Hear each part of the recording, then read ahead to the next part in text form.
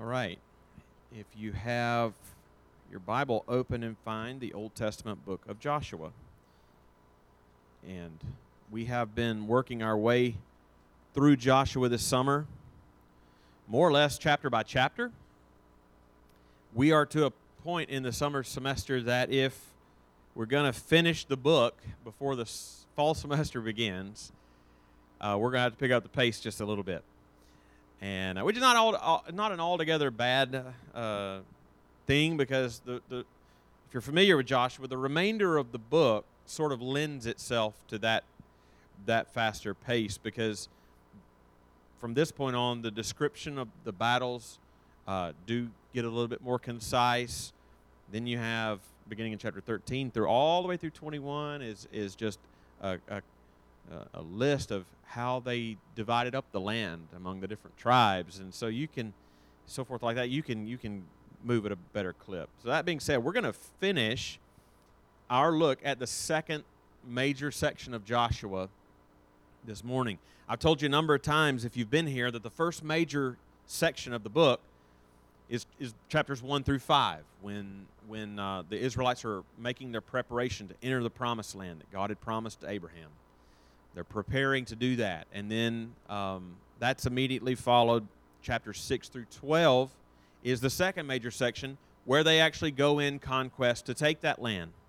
And we've already looked at half of that second section. It began in chapter 6 with the battle for Jericho, well-known story, followed by chapters 7 and 8, which detailed their two attempts, the second one successful, at the city of Ai. And it was eventually taken. And this morning we're going to round out the remainder of the second section in Joshua, which means we're going to consider chapters 9 through 12 this morning. Yeah, it's a challenge, but I think we can do it. If any of you were here a couple of summers ago, it feels like 400 years ago at this point, but just 2 summers ago, we studied through the minor prophets in the summer. And so, which meant every week we were covering a whole book of the Bible. So if we could do that then, we can do this now. We're not, it's normally our practice to read the whole passage before we start. We're not going to be able to do that this morning. That's all we would do if we did that.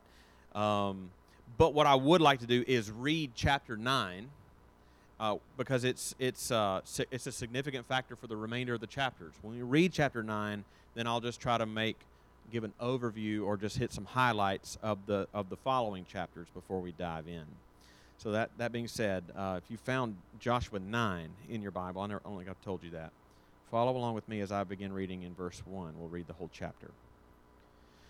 As soon as all the kings who were beyond the Jordan in the hill country and in the lowland and all along the coast of the great sea toward Lebanon, the Hittites, the Amorites, the Canaanites, the Perizzites, the Hivites, and the Jebusites, heard of this, they gathered together as one to fight against Joshua and Israel. But when the inhabitants of Gibeon heard what Joshua had done to Jericho and Ai, they on their part acted with cunning and went and made ready provisions and took worn-out sacks for their donkeys and wineskins worn out and torn and mended with worn-out patched sandals on their feet and worn-out clothes. And all their provisions were dry and crumbly. And they went to Joshua in the camp at Gilgal and said to him and to the men of Israel, "We have come from a distant country, so now make a covenant with us." But the men of Israel said to the Hivites, "Perhaps you live among us. Then how can we make a covenant with you?" And they said to Joshua, We are your servants. And Joshua said to them, "Who are you, and where do you come from?" And they said to him, "From a very distant country your servants have come, because of the name of the Lord your God, for we have heard a report of him, and all that he did in Egypt, and all that he did to the 2 kings of the Amorites who were beyond the Jordan, to Sihon, the king of Heshbon, and to Og, the king of Bashan, who lived in Ashtaroth." By the way, just note of the things that they mention. They said they've come from a very distant country. They're really crafty. They mention old battles that we heard about. They don't mention anything about Jericho or Ai, because if they are from a faraway country, news wouldn't have had time to travel that far. So they're sly. Anyway, Verse 11. So our elders and all the inhabitants of our country said to us, take provisions in your hand for the journey and go meet them and say to them, we are your servants. Come now, make a covenant with us. Here's our bread. It was still warm, liars. It was still warm when we took it from our houses as for food for the journey on the day that we set out to come to you. And now, behold, it's dry and crumbly. And these wineskins, they were new when we filled them, and behold, they have burst. And these garments and sandals of ours are worn out from the very long journey. So the men took some of their provisions, but did not ask counsel from the Lord. And then Joshua made peace with them and made a covenant with them to let them live. And the leaders of the congregation swore to them. At the end of 3 days, after they had made a covenant with them, they heard that they were their neighbors and that they lived among them. And the people of Israel set out and reached their cities on the 3rd day. Now their cities were Gibeon and those cities. But, verse 18, but the people of Israel did not attack them because the leaders of the congregation had sworn to them by the Lord, the God of Israel. Then all the congregation murmured against the leaders, but all the leaders said to the congregation, we have sworn to them by the Lord, the God of Israel, and now we may not touch them. This we will do to them. Let them live, lest wrath be upon us because of the oath that we swore to them. The leaders said to them, let them live. So they became cutters of wood and drawers of water for all the congregation, just as the leaders said of them. Joshua summoned them, and he said to them, why did you deceive us, saying we are very far from you, when you dwell among us? Now therefore you are cursed. And some of you shall never be anything but servants, cutters of wood and drawers of water for the house of my God. They answered Joshua, because it was told to your servants for a certainty that the Lord your God had commanded his servant Moses to give you all the land and to destroy all the inhabitants of the land from before you. So we feared greatly for our lives because of you and did this thing. And now, behold, we are in your hand. Whatever seems good and right in your sight to do to us, do it. So he did this to them and delivered them out of the hand of the people of Israel. They did not kill them, but Joshua made them that day cutters of wood and drawers of water for the congregation and for the altar of the Lord to this day in the place that he should choose. And so when you get to chapter 10, chapter 10 simply recounts what happened then sometime later after this deal that the Gibeonites had made. Sometime later, when the territories of the places around the Gibeonite cities, their erstwhile neighbors, decided, I don't like what you just did, Gibeonites, and we're going to take vengeance on you for what you did. And we learn early verses of chapter 10 that kings of Jerusalem, Hebron, Yarmouth, Lachish, Eglon, they went in league together, joining their forces. In verse 5, it says they encamped against Gibeon. Note, by the way, that in verse 6, these kings were collectively called kings of the Amorites. So if you've been here this whole time, we've made mention several times to Genesis 15:16 that the iniquity of the Amorites was not yet complete. And God had been patient with the people of the Amorites. And this is just another clue that all the people in this land were figuratively referred to as the Amorites. Okay? But chapter 10 recounts how the battle went down, and Israel honored their covenant that they had just made in chapter 9 with the Gibeonites. They protected them, but the Lord did most of the work. In verse 10 of chapter 10, he throws the enemies into a panic. Throws them into a panic. In verse 11, he literally throws down large stones on them from heaven. In verses 12 and 13, he causes the sun to stand still and prolong the daylight so that Israel could finish it off. Crazy. And that completed, so with chapter 10, they complete their conquest of the southern territory of the Promised Land. In chapter 11, they're going to turn their conquest to the northern territories. And much like we saw in chapter 10, a number of the kings joined together, joined their forces to do battle against Israel. Verse 4 of chapter 11 emphasizes the apparently overwhelming size of their army that was coming against Israel. And we'll make note of that a little bit later. Verse 18 says that they did battle for a long time with those kings. But verse 20, which we'll come back to in the third point this morning, says that it was the sovereign hand of the Lord at work in their eventual defeat. And then chapter 12 is simply an itemized record, a list of all of those territories that were captured under Moses' leadership, and then subsequent to that, those captured under Joshua's leadership. And that ends the second major section of this book. Let's pray before we consider this more carefully. Oh Lord, this is your holy, inspired, inerrant, sufficient, clear, authoritative, and necessary word, and we ask for your help as we study it this morning. Oh Lord, would you please give us eyes to see the truth in these words, and would you give us minds to understand it? Would you please give us hearts to embrace and love and accept and believe these words, and would you give us wills to obey whatever it calls us to do? Give me the help that I need to teach. Give us all ears to hear, I pray in Jesus' name. Amen. We would be here all day if we tried to mine out every little nugget of truth in this long of a passage. So I tried to just take away just a few things from the passage, 3 in particular that I want us to think about. If you've been here throughout the study, you won't be surprised by what these 3 points are. And this is, as I've told you before, it's by God's design. Preachers and teachers, and if you grow up to be a preacher or a teacher, we face a pretty regular temptation, especially when teaching through a book like this.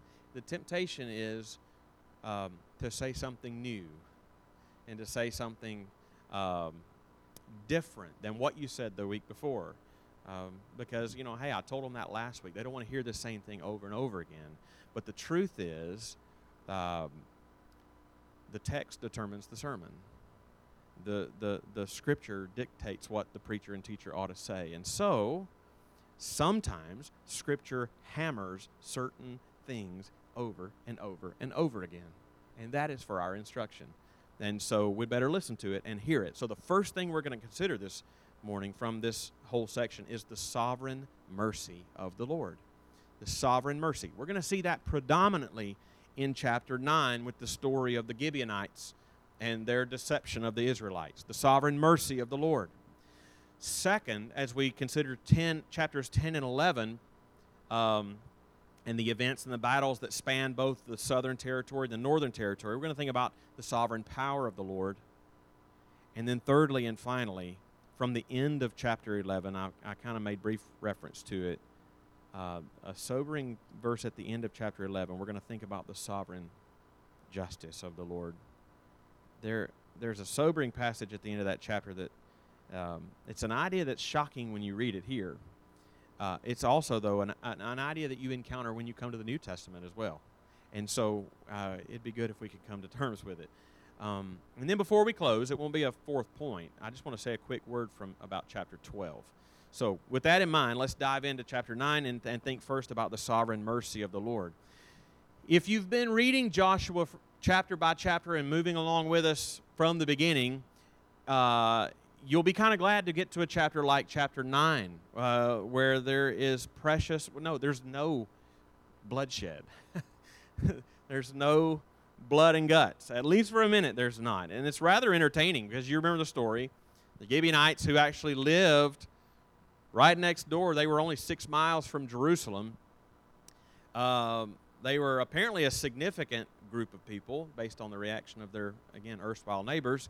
But they dressed in old clothes, and they had old wineskins, they had old bread, old sandals, and all that. And they come to pretending like they're from a faraway land, asking for mercy. Why do they act like this? Because it may be that they were familiar with some of what the law said. And in Deuteronomy 20, verses 10 to 18, the Lord specifies that if those come from a faraway land, you must welcome them. You must show them mercy, right?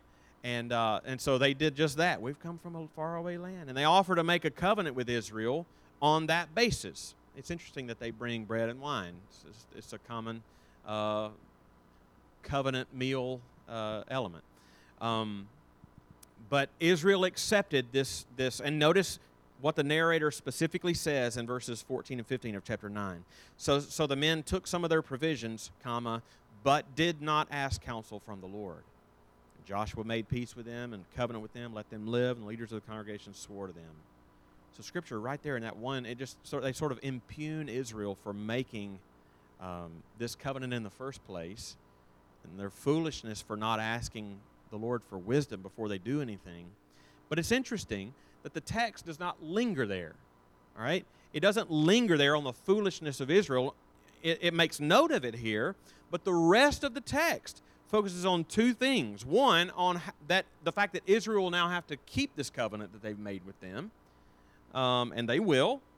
And two, what happens to the Gibeonites as a result of this covenant that they've made, even by cunning.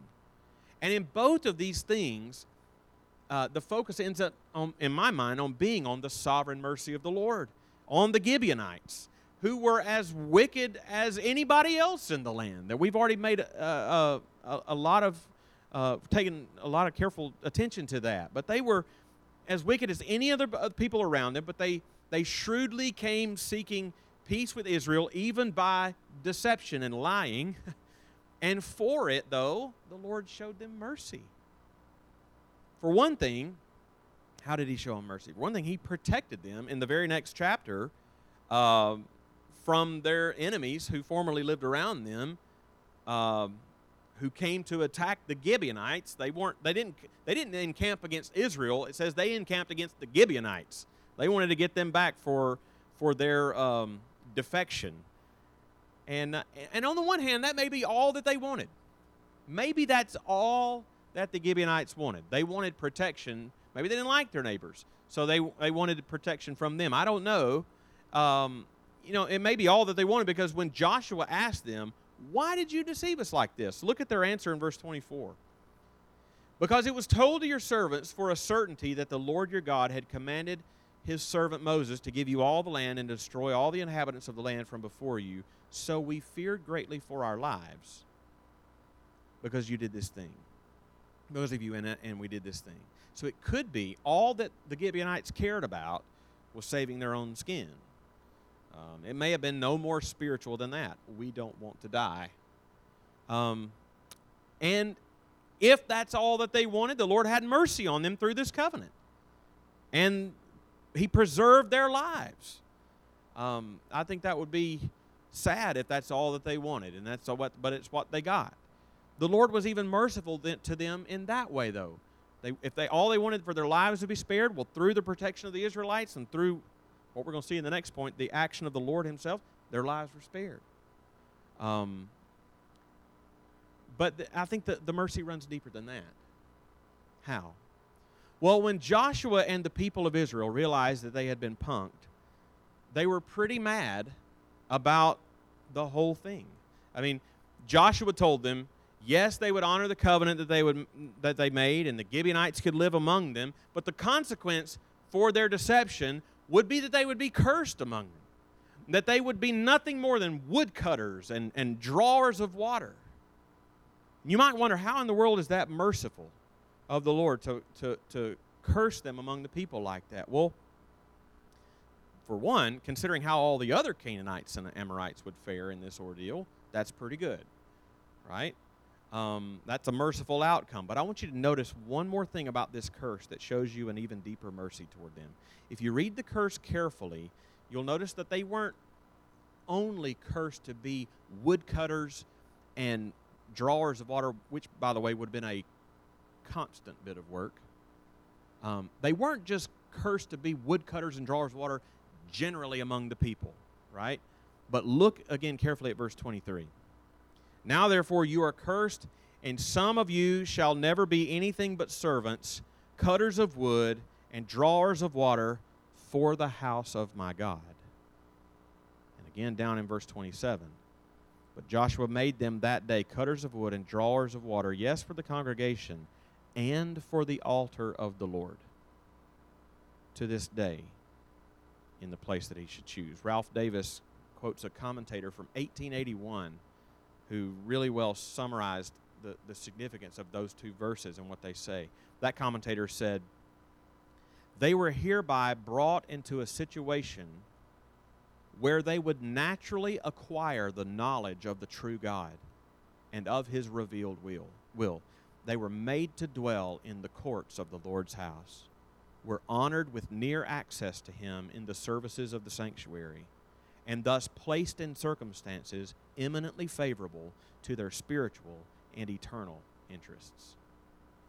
Had the Lord consigned them to a life of mere servitude to the people generally, they would have their lives saved from their enemies, right? They did in the very next chapter. But by the sovereign mercy of God, their servitude was more directed. Their servitude was servitude around the tabernacle and servitude around the altar of the Lord, where by that connection to the truth of God and to the Scriptures for the rest of their lives, they could, through repentance and faith, be saved from their sins, not just from their enemies. If anything, this truth should confirm to us yet again that the Lord is more merciful than we often imagine him to be. He is just and he is holy, but he is just as merciful. Not to dive too deeply into the theological weeds, but Christians have traditionally confessed faith in the doctrine of God's simplicity. Which, if there is a simple way to put that, no pun intended, it means that God doesn't possess his attributes. He is his attributes.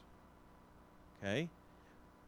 Just to have a little nerd fun. Why would it be wrong to say God possesses his attributes? Because if you said that God possesses his attributes, there's two problems with that. If he possesses his attributes, then those attributes are more fundamental than he is. It's like they existed before God did. If he possesses them, then if you take this attribute and this attribute and this, and you put them together, then you get God. But nothing is prior to God. So he doesn't possess his attributes. He is his attributes. But what else does that mean? It means there is no attribute in God that takes prominence over another.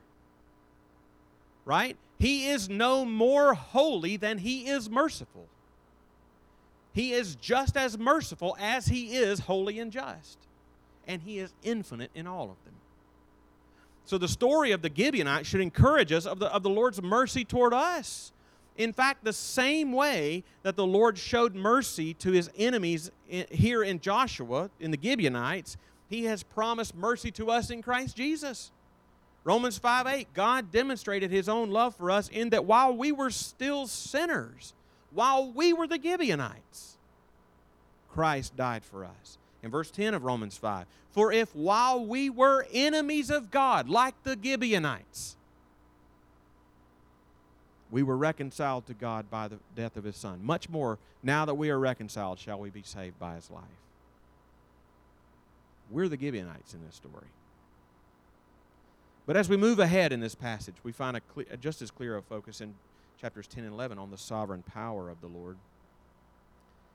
As we mentioned earlier, the kings who lived in the territories right around the Gibeonites, they didn't really appreciate their defection to the Israelites. And so those 5 kings, as we saw, joined in league with each other, and they all desired, as it says in verse 4, to strike Gibeon. Let us strike Gibeon. And then verse 5, they encamped against Gibeon and made war against it. Of course, in their minds, Israel, we're cool with you. We just want the Gibeonites. But in doing that, they're encamping against and making war against not only the Gibeonites, but those in covenant with them, Israel. And what's encouraging to read here, encouraging to me, the sinner, is the vehemence with which the Lord God defends not only Israel, but the Gibeonites. in covenant with them. Sure, verse 9 says that Joshua came upon them suddenly and he made war on them. But that's only after the Lord, as we've seen so many times before, in verse 8 said, "Do not fear them, for I have given them into your hands. Not a man of them shall stand before you. The Lord had already decreed the victory to take place before the battle began." But keep in mind then, as the story progresses, how the Lord decreed the victory. Joshua then had confidence to go out and fight, but how really was the victory won in this chapter? Joshua and Israel go out to do battle, but as they do that, verse 10 says that the Lord threw the enemies into a panic before Israel. I mean, that makes fighting a little easier when your enemy is already panicked before you ever get there. And as Israel begins to strike them and cause them to retreat, verse 11 actually says that the Lord threw down large stones from heaven on them as far as Azekah, and they died. And by the way, the text is careful to say in that verse that the Lord killed more of them with stones than Israel did with swords. And then in verse 12 and 13 tells us the Lord miraculously lengthened the daylight of that day, and as the text puts it, caused the sun to stand still to finish their judgment on the enemies. I would add to that in addition to the sovereign power displayed from the Lord in chapter 10, like I hinted at earlier, the fact that the Lord did all this for the protection of the Gibeonites as well as for the Israelites, it's a good reminder of the Lord's grace and mercy even to those who are grafted in, like we Gentiles are into the covenant in Christ Jesus. You know? It's foreshadowing that. But still, you go to chapter 11, His sovereign power is on display in these chapters. And when in chapter 11, they come to the northern territories, and there's another league of kings that join together, they are presented in chapter 11 as an overwhelming oppositional force to overcome. Verse 4 of chapter 11 says of the enemies who came out to fight Israel, it says, they came out with all their troops, a great horde, in number like the sand that is on the seashore, with very many horses and chariots. And it's presented in such a way right there that you're to be left with like a hopeless, helpless feeling. They're vastly outnumbered, vastly outweaponized. The problem, though, for that great army, as great as it was, is verse 6, that the Lord gave them into the hand of Israel, who struck them and chased them. Verse 18 says that Joshua made war a long time with those kings, but by the hand of the Lord, they conquered every city. If you come back in the fall, just stick with us in the fall. This next school year, fall and spring, in Sunday school, we're going to be studying through the book of Revelation. And there's a powerful passage in the book of Revelation that passages like this in chapter 11 remind me of. In Revelation chapter 11, the people of God look weak and small compared to the world. The church is persecuted. The church is beleaguered. Here's what Revelation 11 verses 9 and 10 says. For 3.5 days, figurative, for 3.5 days, some from the peoples and tribes and languages and nations, that's from the world, will gaze at their dead bodies. That is the persecuted church. Will gaze at their dead bodies and refuse to let them be placed in a tomb. That is humiliation. And those who dwell on the earth will rejoice over them and make merry and exchange presents because of these two prophets had been a torment to those who dwell on the earth. The might of the world is so strong compared to the apparent weakness of the church and of the people of God, and the church looks easily to be defeated here. But the passage in Revelation 11 continues.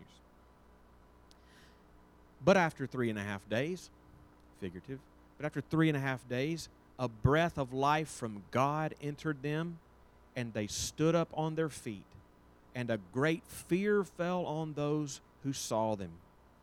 Then they heard a loud voice from heaven saying to them, "Come up here." And they went up to heaven in a cloud, and their enemies watched them.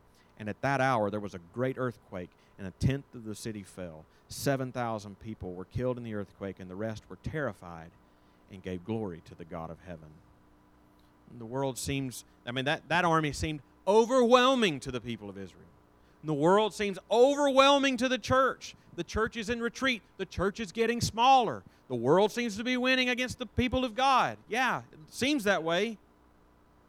They rejoice and they exchange presents over the humiliation of the church. But just like the power of God against this great army, a day will come when the sovereign power of God is displayed in the second coming of Christ, and all will give glory to the God of heaven. But there's one more truth to be seen here before we close. We might actually have time to talk about this passage around our tables. Amazing.